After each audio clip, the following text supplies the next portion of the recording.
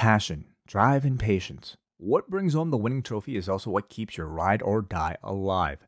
eBay Motors has everything you need to maintain your vehicle and level it up to peak performance. From superchargers, roof racks, exhaust kits, LED lights, and more, whether you're into speed, power, or style, eBay Motors has you covered. With over 122 million parts for your number one ride or die, you'll always find exactly what you're looking for. And with eBay Guaranteed Fit, your part is guaranteed to fit your ride every time or your money back. Because with eBay Motors, you're burning rubber, not cash. With all the parts you need at the prices you want, it's easy to turn your car into the MVP and bring home that win. Keep your ride or die alive at ebaymotors.com. Eligible items only. Exclusions apply.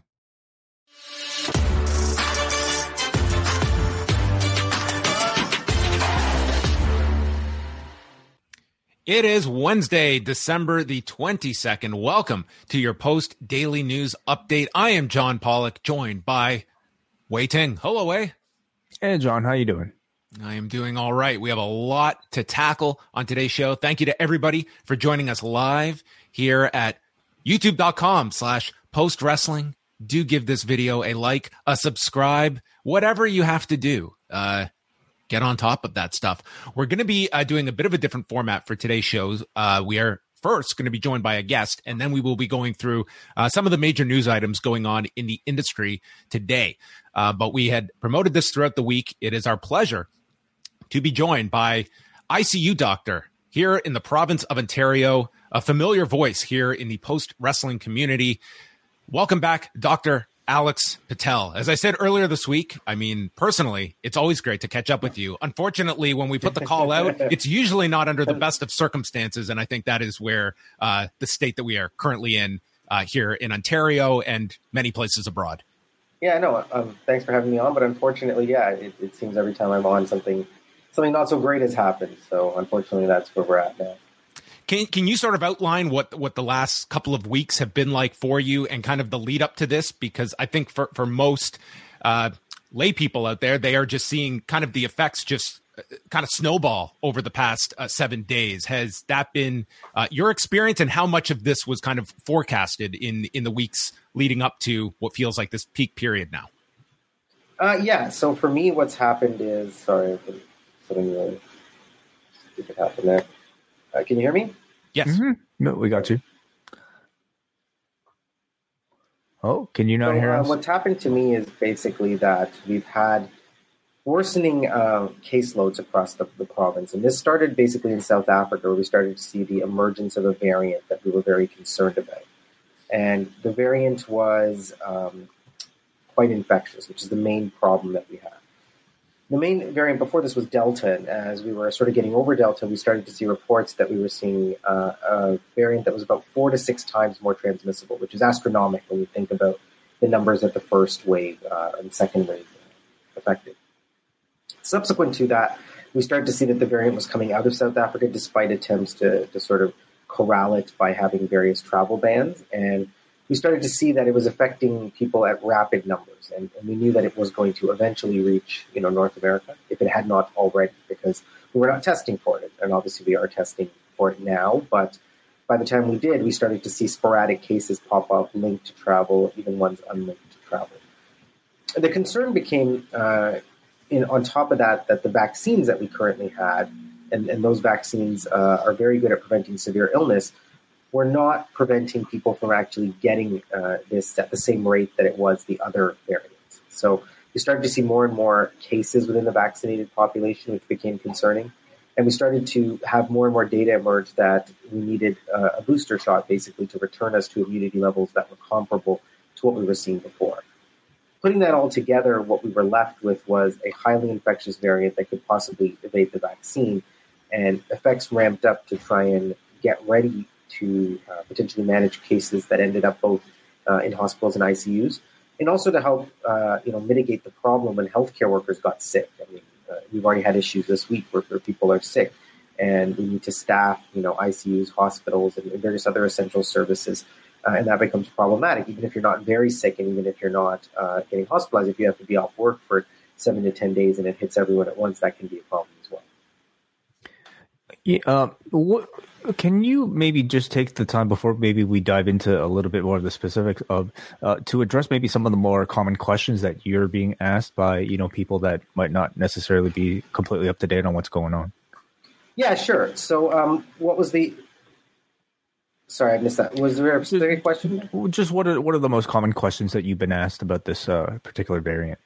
So the most common questions I get asked are sort of I have 3 or 4 of them. I have a nice thread, like an FAQ almost, that I put up on the forum. I encourage everyone to read it. Kind of goes through the nuts and bolts of what Omicron is and what the major issues are. But to address the 4 major questions I get, the first one is, what should I do? How much at risk am I? Do these vaccines work? Does it really matter if I'm vaccinated or not? And the answer to that is yes, of course it matters. It helps prevent serious illness. You have to understand, when the vaccines first came around, the goal for saying that a vaccine was effective was, does it actually prevent 50% of serious illness? That's what we define as a vaccine being efficacious. That's what the FDA uses. That's what CDC uses. And this more than does that. Even right now, to this day, if you have 2 doses, you are about 70% protected from a serious illness. So by all means, get vaccinated. If you can get boosted and you're eligible, get boosted. The second question I get is in and around, what happens to me if I want to get together with my family right now? What do I do? And what I would say right now is that because of the emergence of the rapid test, if you can get your hands on these rapid tests, they can potentially provide an avenue where you might have a slight attempt at getting together. Various provinces and sort of states are enacting their own laws. Here in Ontario, we're limited to 10 people. But the rapid test can help you provide an added layer of protection if you're meeting with people. Now, it's not perfect, so use it more like a red light system. If you have symptoms, you shouldn't be meeting with anyone, because a rapid test can take a while to become positive. If you've had a high-risk exposure, someone with known COVID, or you've been out and about at restaurants and bars and you're going to meet together, that would also be problematic because the rapid test could miss the early stages. But if you, by and large, been healthy, you haven't had high-risk exposures, if you all agree when you meet up to do a rapid test before and you're all negative, it's an added layer of protection that could potentially have you enjoy the holidays. And I think the last couple of questions that I get asked are around, what's the big worry if everybody gets this? Is this going to be a problem? In that sense, the jury is kind of out. Most of the data is showing the infections are probably not as severe, whether that's a combination of partial immunity or full immunity from prior infections or prior vaccinations, or whether it's just natural evolution, that viruses become more infectious and less deadly over time. We're seeing a bit of a decoupling so far. The major problem is it hasn't really hit the elderly population as yet. The first COVID waves hit the elderly first. In this case, it's kind of the reverse. Most of the Omicron cases are in young people, mainly because we think they are out and about more and have more contact. So if it does make its way into the elderly, despite them being vaccinated, they could be at risk. We'll have to see how that goes. And I think the final question I get asked from everyone, which is basically the more common one, is what can I do to protect myself? Is there anything else I have to do? I've been wearing a mask. I've been getting my vaccines. And I think the major shift, if I can outline one, is the type of mask you're wearing. So up until now, we thought the virus was mainly droplet. Last time I was on, I did explain that there was some emerging data that it's potentially airborne, and this one is almost certainly airborne, which means it's like a vapor that will stay in the air, and you can get it even though you aren't physically right next to somebody. The downside is most of the traditional cloth masks, even the medical grade masks, are not adequate. So what you really want is something that has an N95 level. I have one that I wear in the hospital here. That's kind of what they look like. There's N95 on it. Or you can get a K95 that's cheaper. And those are the ones that are designed to help protect against airborne spread. So those are kind of the major questions that I'm getting. When it comes to hospitalization rate, are you encountering a lot of patients that are unvaccinated? And tell us a bit about the hospitalization rate that you have experienced firsthand over this period. Sorry, there's just a code in the hospital you can probably hear. Perfectly understandable. Thankfully, I've got some coverage, so I don't have to run. Unfortunately, yes. Most of the cases are still unvaccinated. That's the majority of what we're seeing. Unvaccinated patients come into the hospital at much higher risk. We had an Omicron patient that was Omicron positive in our ICU who's unvaccinated, who unfortunately had to go on life support and then get transferred out of our hospital. So this kind of stuff is happening mainly to the unvaccinated. They're at a much higher risk by any metric you look at: hospitalization, contracting the virus, ICU, death. every metric, the unvaccinated are at higher risk. And that is the predominance of what we are seeing. Most people that are coming into our emergency departments with Omicron that are vaccinated are generally being sent home. Can you describe to us maybe some of the, what is the difference in severity of these cases between people who might be double vaxxed versus triple vaxxed? Sure. So traditionally we said, you lose taste or smell, high-grade fevers, feel unwell, sort of like a truck hit you is how most people who've had COVID have described it. They're much milder this time. Most of the symptoms for people that are vaccinated, either with 2 or 3 doses, are mild. They can be fatigue, which seems to be the more common one. People feel extremely tired. They might have a little bit of nasal congestion, maybe a little bit of flu-like illness, but they're not having high fevers. They're not necessarily having the traditional symptoms, and they do tend to bounce back pretty quick. So, they're not out, sick for a week. They tend to bounce back a bit quicker. So the symptoms are certainly milder in every way than they were before. I know that there's always going to be frustration when there is, going to be restrictions introduced. And I think what people are looking for is what has been learned of, the majority of the past 2 years of restrictions that have been effective, other things that, yes, there's going to be risk, but is it absolutely irresponsible to be going to watch a movie, to be going to a sporting event when the personal citizens are being told of, have limited 10 people to your home? What have you thought just about like the messaging that is out there that I just think it's very hard for the average person to understand going to a Toronto Maple Leafs game with half a stadium versus having 15 people over for Christmas? 100%. I mean, it's very complicated in terms of the fact that like I have trouble understanding sometimes what's out there. How I would interpret the messages, I mean, I think the travel one is by and large sort of useless. I don't think, the risk of travel is one thing maybe, but if you're able to travel safely, I don't think closing borders and doing that is really going to help. This is already here, and unless you're going to an area like Australia or something where they don't have it, you're not really going to be changing that much. In terms of how they're mitigating the risk and saying, can you meet up with only 10 people inside? Are these open at 50 capacity? Most of it has to do with the masking. So they think if you aren't wearing appropriate masks, and like I would argue, I see less than 1% of people actually wearing an N95 or N95 equivalent. So I'm not even sure the other masks are that useful at this point. Right. If you're not wearing a mask and you're indoors gathering, that can potentially be a higher risk.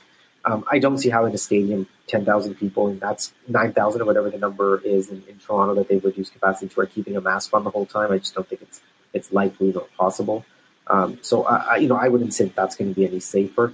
I think a lot of times these things are driven just by policy and kind of gut wrench reaction, saying, we'll just tell people not to eat or drink for 3 hours. Well, it's not really realistic, right? So I don't think those particular things, you shouldn't think going to a Raptor game is safe, and this is not. I think the key is, to me, a small group is actually safer because you know who's coming, right? You don't know who's going to the Raptor game. You don't know if the guy who's been coughing and sneezing decides to show up there.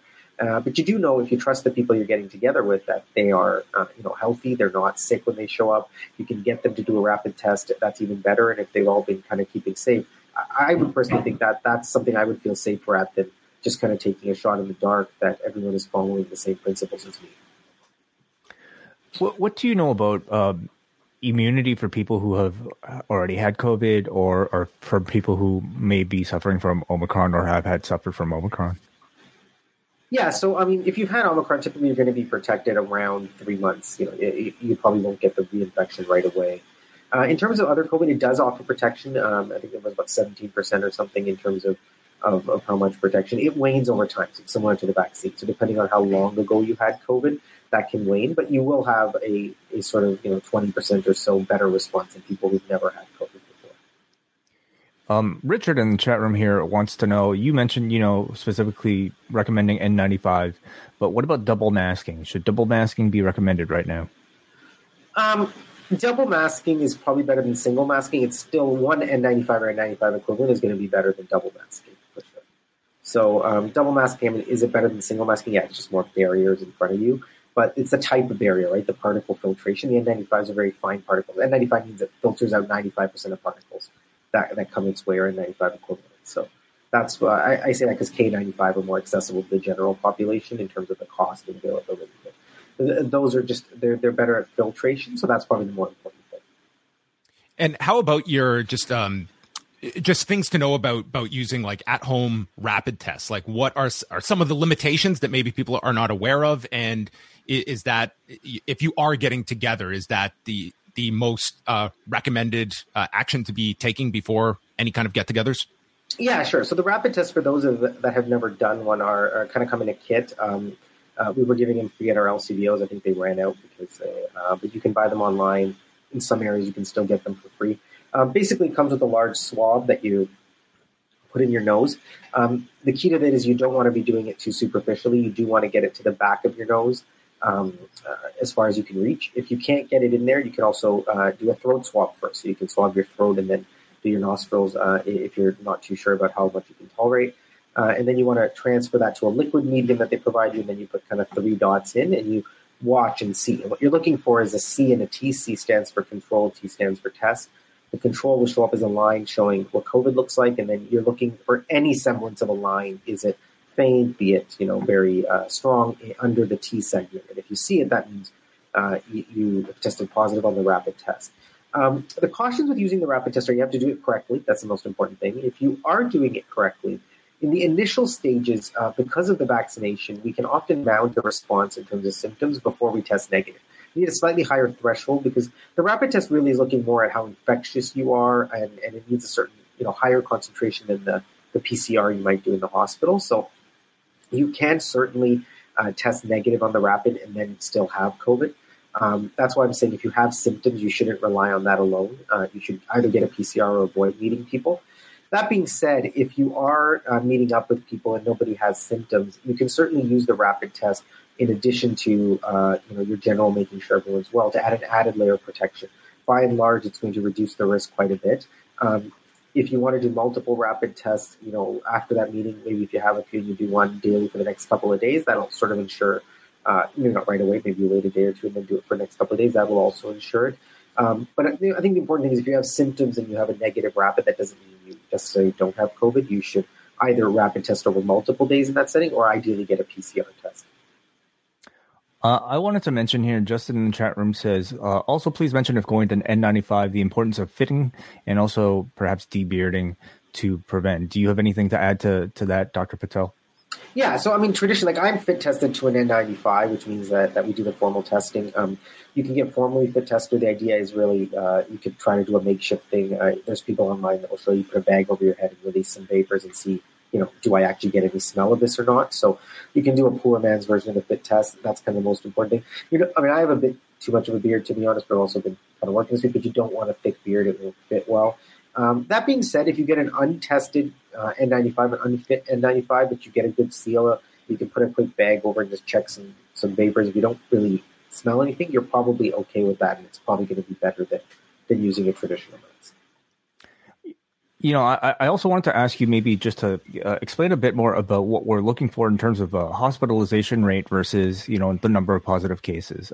Certainly looking at the media, it's very alarming to see these numbers rise up. But, ultimately, what is most important to you and really to all of us is to see what the hospitalizations are right now. What is the rate at which it's rising compared to what the positivity rate is? And at what point, are you looking for to make sure that we don't even get, close enough to be overwhelmed? Right. That's a really good question. I think that is kind of a question that I can try to answer as best as I can with what I know now. Omicron is different in that the case rise is very rapid. So if you look back in Ontario, because I work here, we're 3,000 to 4,000 cases a day. It took a really long time for Delta to get there. So you can't compare the two head on and say when Omicron was 4,000 cases, this was the hospitalization, and Delta was this. It's because time was a factor. When you get infected with COVID, you don't end up in the hospital right away. It takes 7 to 10 days for the illness to be severe enough. So the fact that Omicron doubles so fast means that, when you have 3,000 cases, by the time it took Delta to get there, people have been sick enough or have been exposed for long enough that you started to see those hospitalizations rise. For Omicron, we're going to have to wait.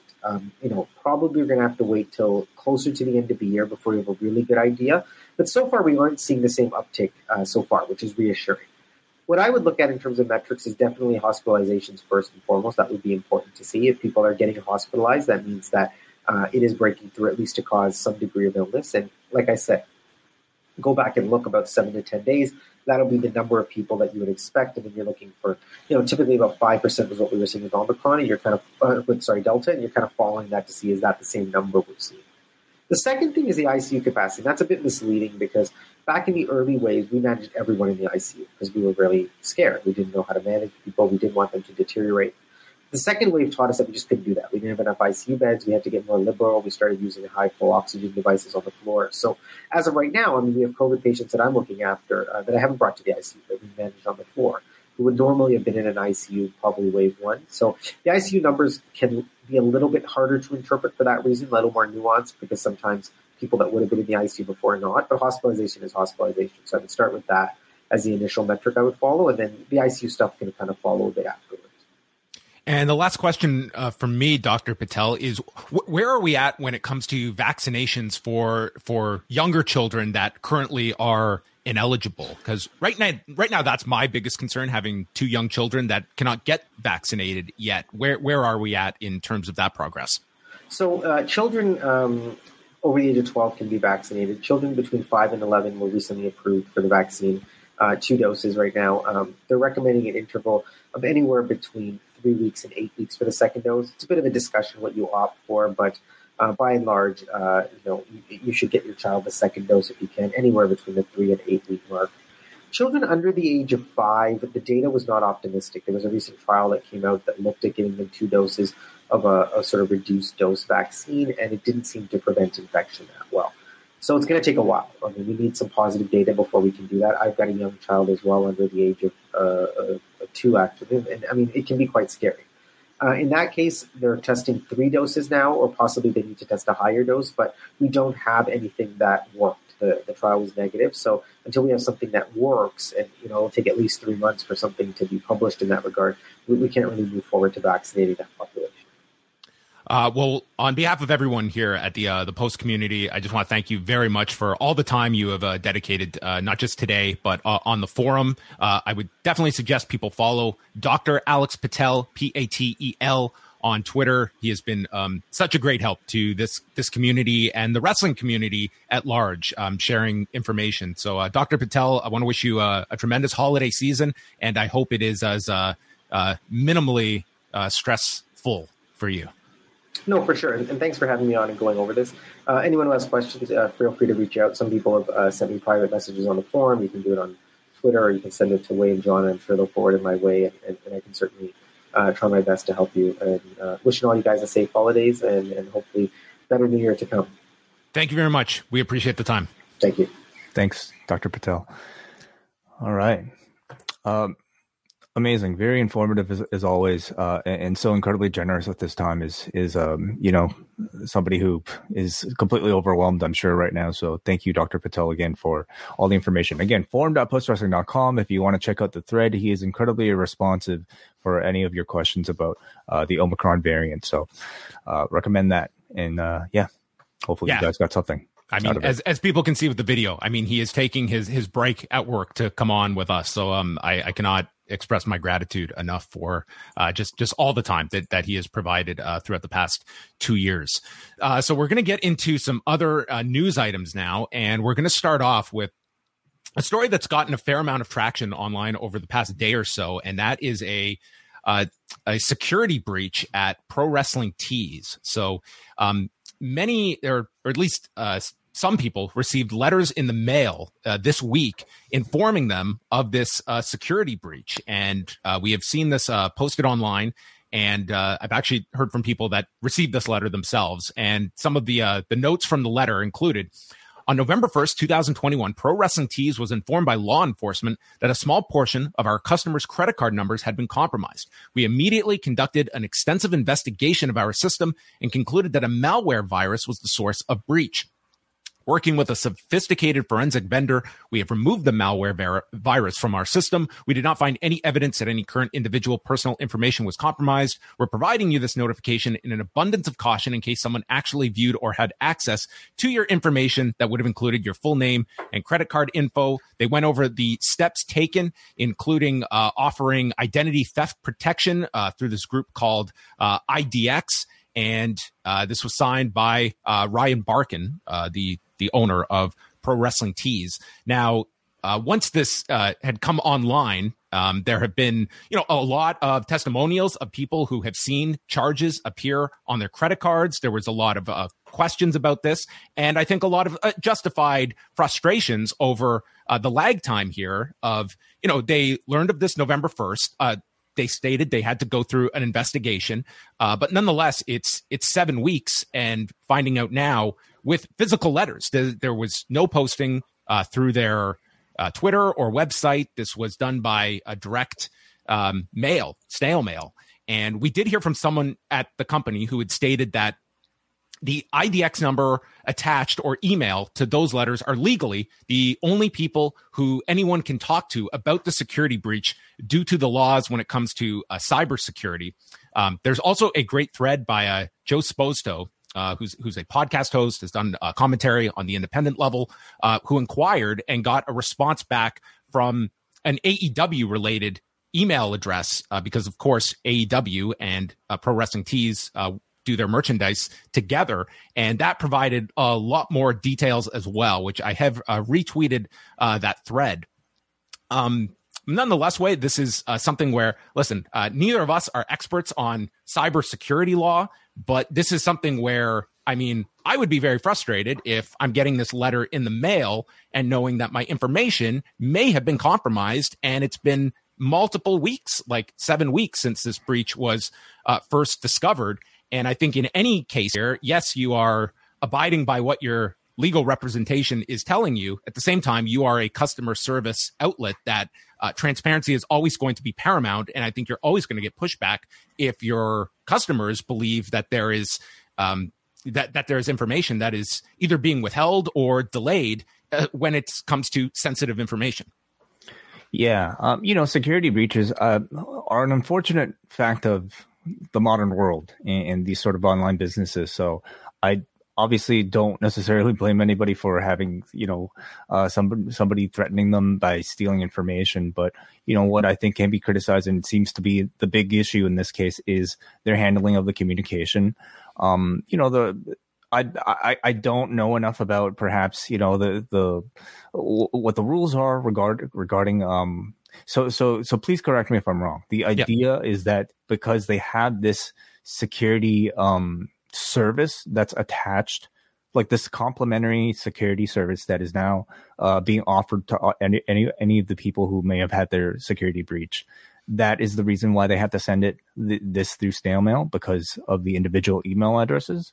I don't know the specific reasoning about why it had to be done, but by letters. But okay. It does sound like they could only contact those specific people. Like I don't quite understand like that gap in things, that at least a broad statement could not have been put there. Now, again, going back to this thread that Joe Sposto put up, you can see here that part of the response was that they were instructed not to post about this on social media because it would attract more hackers. Which, what are you weighing here? The potential threat which exists versus, letting your customer service base aware of what might be a contained issue.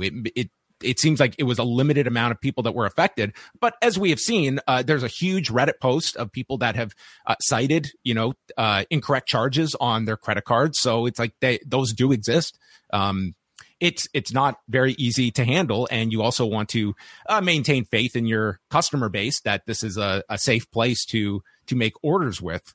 So there's that balance to it as well. But I am always going to be on the side of transparency, and whatever short-term anger there might be, I think you score points with people in the long run when you just put things on the table and say, listen, we are on your side to correct this issue. It's unfortunate it happened, but these are the measures in which we are taking. And based on, again, going back to this thread here, that was like with Joe Sposto, like it seems like they got back to him and gave a pretty thorough rundown of where this was affected. It doesn't sound like this affected, it sounded like it was limited to Pro Wrestling Tees and not with like Pro Wrestling Crate or Shop AEW. So it seemed like it was contained. There was advice of, you can use PayPal, which is a safe measure as well. So again, it's you want to get this information out.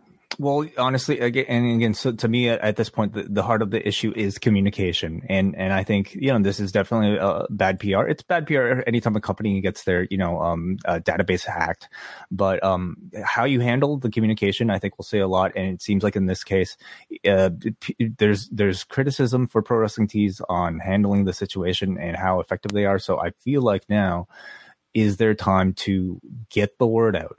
This is a company that I think has done tremendously for the professional wrestling industry. They've done a lot for individual wrestlers who, through charitable t-shirts and whatnot. So there's nothing to me that says like, this is an unethical company, at least, not from their past dealings, that tells me that they, would want to affect that relationship, because I feel like they have a great one with their audience, at least from my perspective. So I feel like now really is the time for them to kind of take charge of the story and be able to communicate exactly what went down and what went wrong.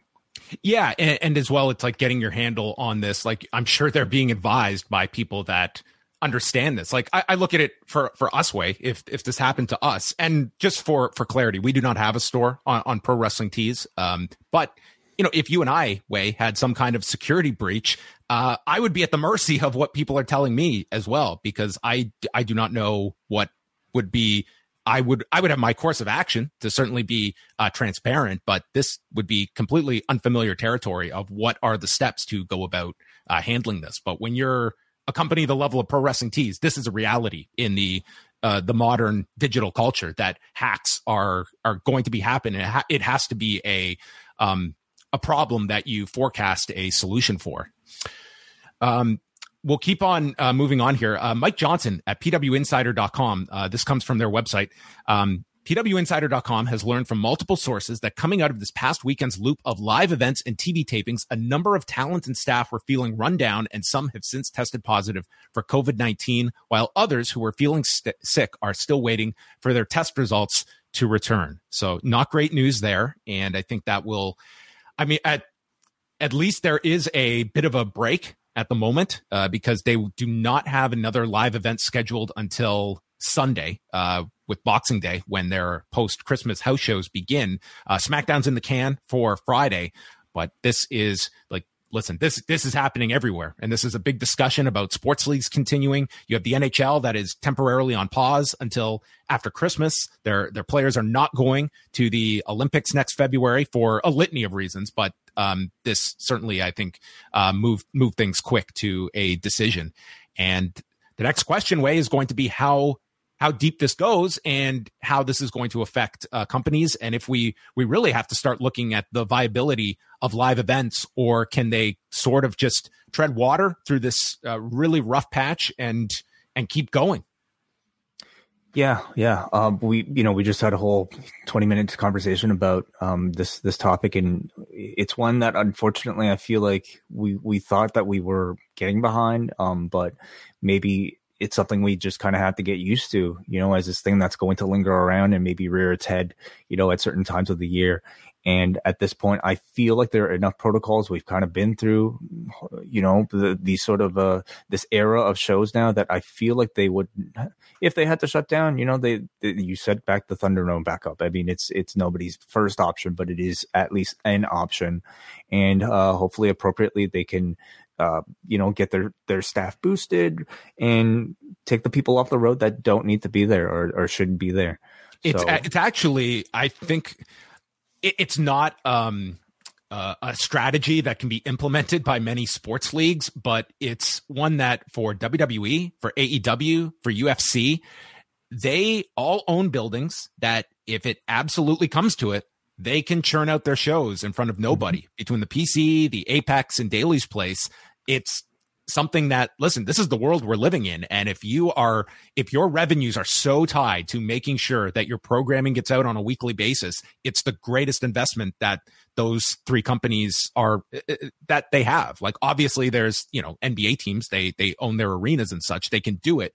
But it's something that you just look at different options for companies. Like that's something that when you're talking this level of revenue, it's a must. On that same note, Pat LaPrade and Kevin Raphael of TVA Sports reporting that WWE has now postponed their event for next Thursday in Laval, Quebec, and it has been moved to Sunday, March the 6th, where tickets will be honored at the new date. This was largely expected, but this was the first time it's been confirmed. Now, Kevin Michie at Sportsnet is reporting that as of now, the Toronto show is on with the capacity limitations. They can only fit 50% of the capacity at Coca-Cola Coliseum, which holds approximately 10,000 people. So that would mean they could fit in 5. As we can talk about way firsthand, it's a moving target here in the province. What is happening today could be drastically different 7 days from now. So it seems as of now, the Toronto show is going on, and it comes down to the logistics of we have sold more tickets than of people we can actually accommodate. Do we have like up-to-date figures of how many tickets may have been sold for that show? And are they under the half limit? They're not under. They're over the limit. So they're already over. Yeah, WrestleTix, the last I checked, like it was over 6,000 distributed. So like they would have to, cut down by 1,000 or so tickets. And how do you go about doing that? It's very different logistically. I imagine at this point, like I would hope companies are offering refunds to people who want them. I think you have to. Even like if it's not a capacity issue, I just think out of people's comfort, and really just for the goodwill of the customer. Anybody who doesn't want to go at this point after buying tickets shouldn't be forced to lose out on that amount and shouldn't have to choose between a decision like that and, not having a ticket. So I hope they're just offering refunds, and maybe that in itself will get them down to the right number. That has been standard practice of the major wrestling companies. Of when there's a postponement, it's the option of a refund or your ticket will be honored on the new date. I don't think it's going to be a case where you are bound to this price that you have paid. I guess I mean in terms of Toronto with the show not being postponed.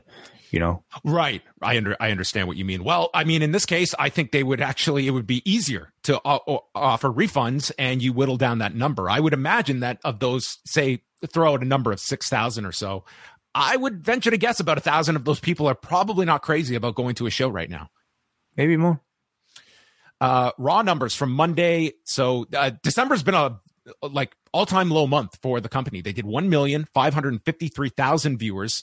That's among their lowest overall viewership averages on record, and 495,000 in the 18 to 49 demo, 0.38 from Brandon Thurston and Showbuzz Daily, which would be their second lowest 18 to 49 number on record. So the past 3 episodes would represent the 3 lowest 18 to 49 figures we have in Raw's history.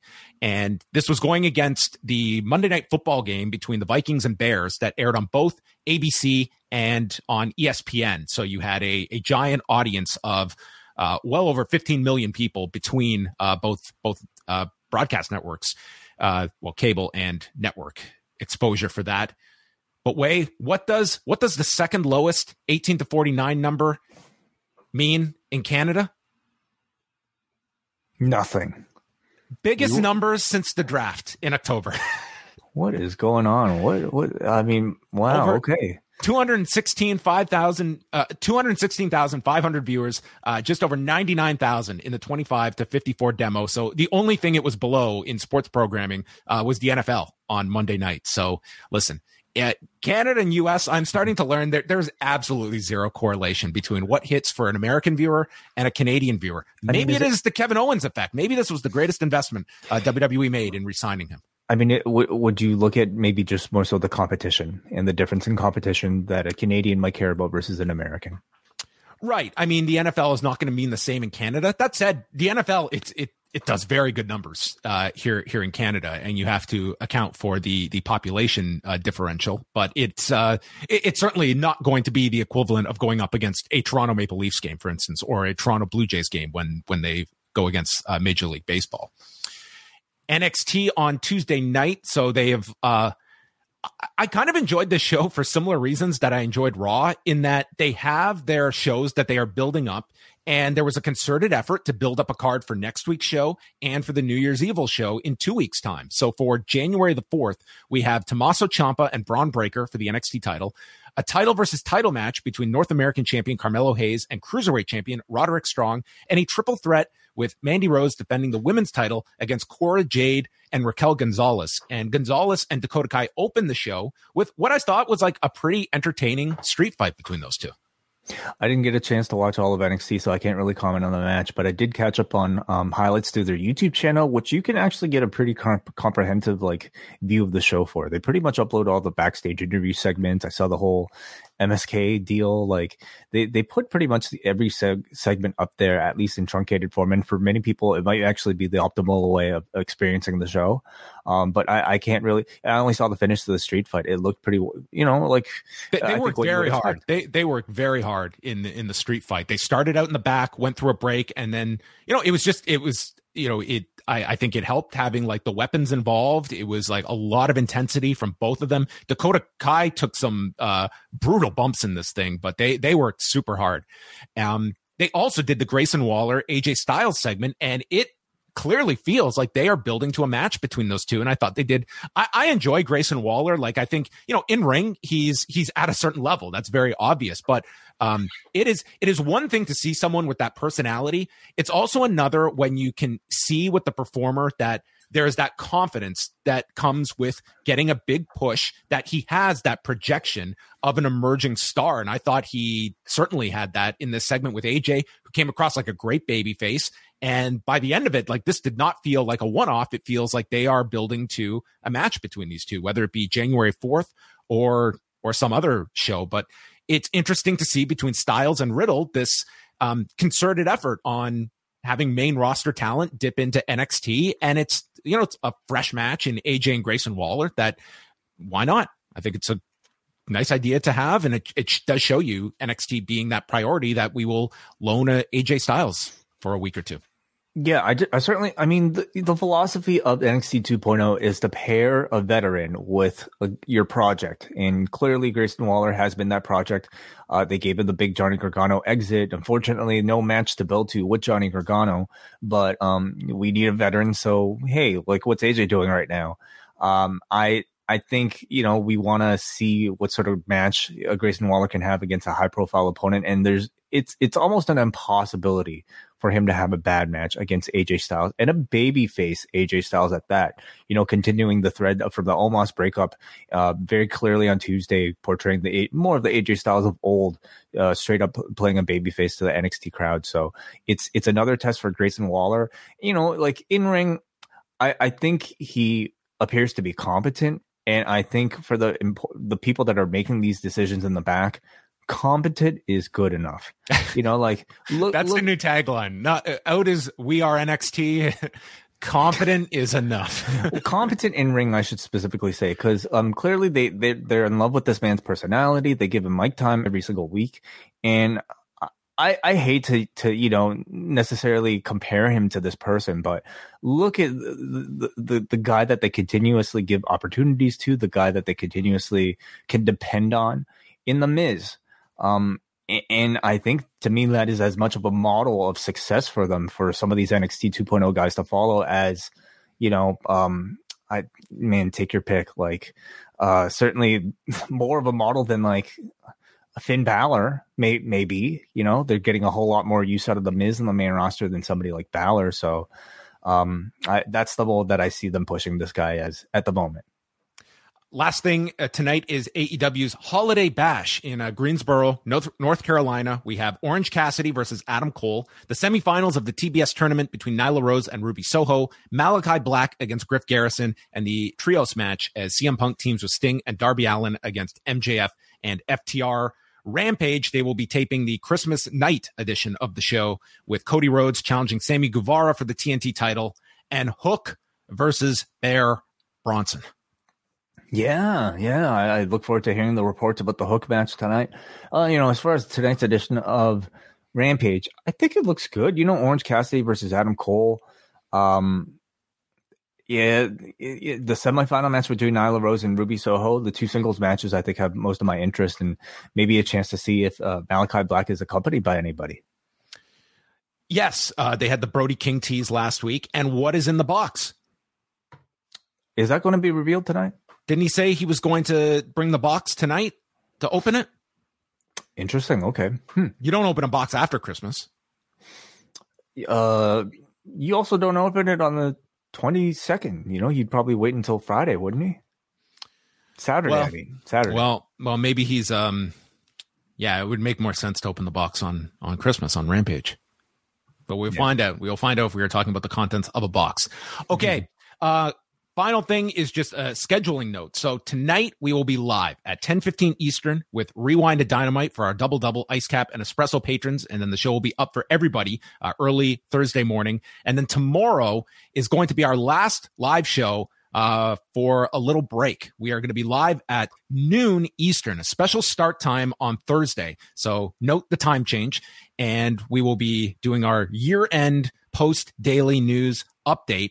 And then Friday, we will be releasing the annual Christmas show. This might take you the entire holidays to get through. That is my preview, but I don't want to spoil anything. So that is coming out Friday. No Rewind to SmackDown. And there will be shows coming out next week in a variety of different forms. But Wai and I will be taking the week off from doing shows together. We have got a 1-week restraining order from one another to not speak.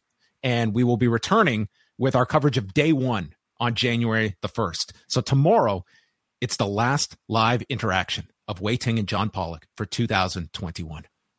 Yeah. Unless I get my N95 mask in the mail, and maybe I'll come and just appear on your lawn. You're welcome, of course, anytime. Yeah, I mean, I would let you in. You wouldn't have to stay on the lawn, John. You know, maybe you can even drop by. We can, perhaps watch some of the old Tobey Maguire Spider-Man movies in preparation for you to catch up, of course. Whether or not he will appear in the movie. I don't know if he will. I'll go look up the movie poster and see if I'm interested in watching it or not. Quick shout out, of course, W.H. Parkin and me and John Tino recorded our Spider-Man No Way Home spoilers review yesterday. We spent 2.5 hours talking about this film, not just between the three of us, but we also encouraged a whole lot of people in our Zoom rooms. A great turnout last night on the Zoom chat room. So a lot of people getting their say on the feedback thread and the forums as well. We pretty much I was really proud of the conversation because I felt it was very thorough. I felt like we managed to describe our live experiences, the experiences of trying to keep away from spoilers, and then all the little references and reveals that we mentioned over the course of the movie as well. So we'll be talking about Well, ladies and gentlemen, I had to cut off Wai. He was going to spoil something for me. I just knew it. So with that, everybody, we are going to bid you all a farewell. Sorry. I was ready to wrap here. I thought you were going to spoil something, so I cut you off. I didn't want to have Spider-Man ruined for me. I hit the wrong button, but I was going to say I will be back tomorrow with WH because we'll be reviewing Hawkeye as well. So those of you who are Cafe patrons will have access to that show as well. Yes, and I will be doing a year-end post-pro res with WH next week. There's also going to be a year-in review show with Eric and Phil covering the year that was in MMA. So we will have stuff going out next week along with some surprise releases too. So you can look out for that. Thank you to everybody. We'll chat with you tonight at 10:15 Eastern and then back here. Special start time, noon Eastern on Thursday for the post-daily news update. Thank you to Dr. Alex Patel for joining us, all of you in the chat room, and we will speak with you tonight.